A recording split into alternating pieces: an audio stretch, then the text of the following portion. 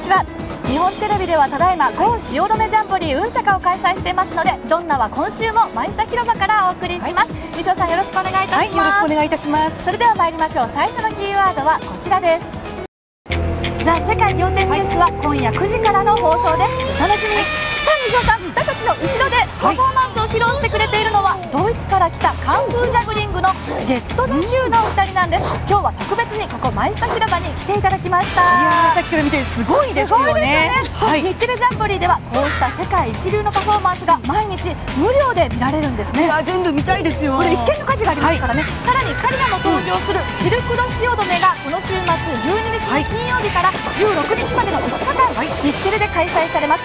世界各地から集結した大道芸アーティストたちが繰り広げる超一流の技の共演を楽しむことができるんです。楽しみですよね。